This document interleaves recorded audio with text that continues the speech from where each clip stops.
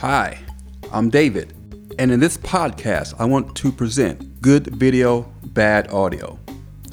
I want to introduce some of my experiences with a couple of situations that had disastrous audio outcomes during a project or two, and I want to help you to avoid them.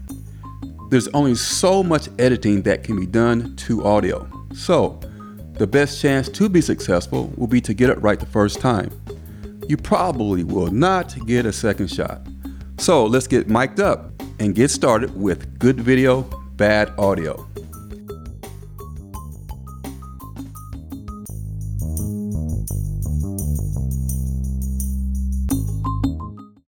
The underestimated technique of media is audio.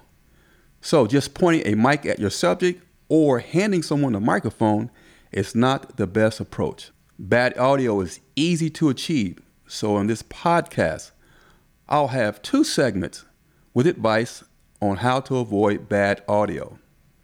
When I think back, my disastrous audio outcomes were a result of lack of knowledge regarding the microphones. I purchased several shotgun mics to add to my collection of equipment.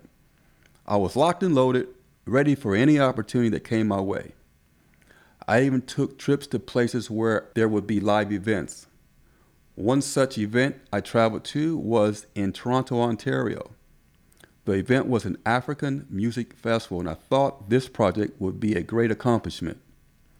I had an arsenal of equipment that contained several shotgun mics.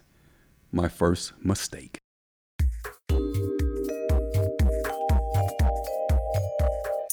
Battle of the Mics, Rode VideoMic Pro versus Sennheiser omnidirectional broadcast mic. This segment is not to determine the better brand, but how to decide what to use given certain conditions. So starting with my first experience with a Rode VideoMic Pro, it's an external mic. The first thing my Rode VideoMic Pro presented was that it was a 1/4 TRS input. I did an interview with this mic and I really thought that it did a good job until I got home and listened to the playback. There was a lot of background audio distortion that I was not able to edit out. I should have had headphones on and I would have noticed that I should have been adjusting the gain levels. This mic was mounted on a Canon and I also mounted it on a JVC. The audio was pretty similar. As mentioned, the playback had distortion that I was not able to edit out. The audio drop-off of the clear audio occurs after about 3 to 4 feet away from the subject. This mic is perfect for a close-up interview, but I think I would not use it as my primary mic in my next interview setup. The use of the shotgun mic was a very bad idea, and the results was bad audio. See, as mentioned earlier, the shotgun mics that I had were primarily for interviews, not live events. So my mic was picking up all kinds of noise. The physical location of my microphone only added to the degrading audio. When you use a shotgun mic, your mic needs to be pointed toward the subject. I was using an external mic, one that has a connecting XLR or TSR cable input. I set up my camera in the general vicinity of a ground speaker as well, and I was getting my video and audio from the outdoor event, which could have contributed to the bad audio. Good video, bad audio. Tip: if possible, try to get your audio from the audio engineer's soundboard. Most of the time, the camera setup is not located near the soundboard, and you'll need to have a line going into the soundboard.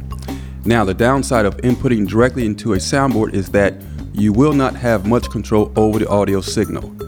The soundboard probably has more power than your camera can take. You would not want to take a soundboard signal unless you have audio gain control on the camera or on the device recording the audio from the audio soundboard.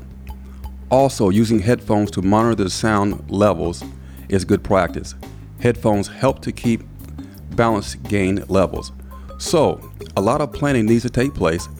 You may need additional equipment, and it's probably a good idea to communicate with the host of any event that you would like to record. That way, you are not just in the way.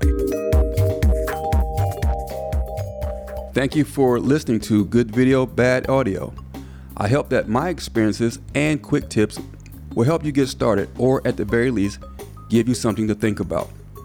I want your projects to have the best audio outcomes that you can get. I'd appreciate your feedback. If you have an audio problem that you would like for me to discuss, let me know. I'd be happy to help. Or if you have an audio topic that you would like for me to cover, I will be more than happy to do that as well.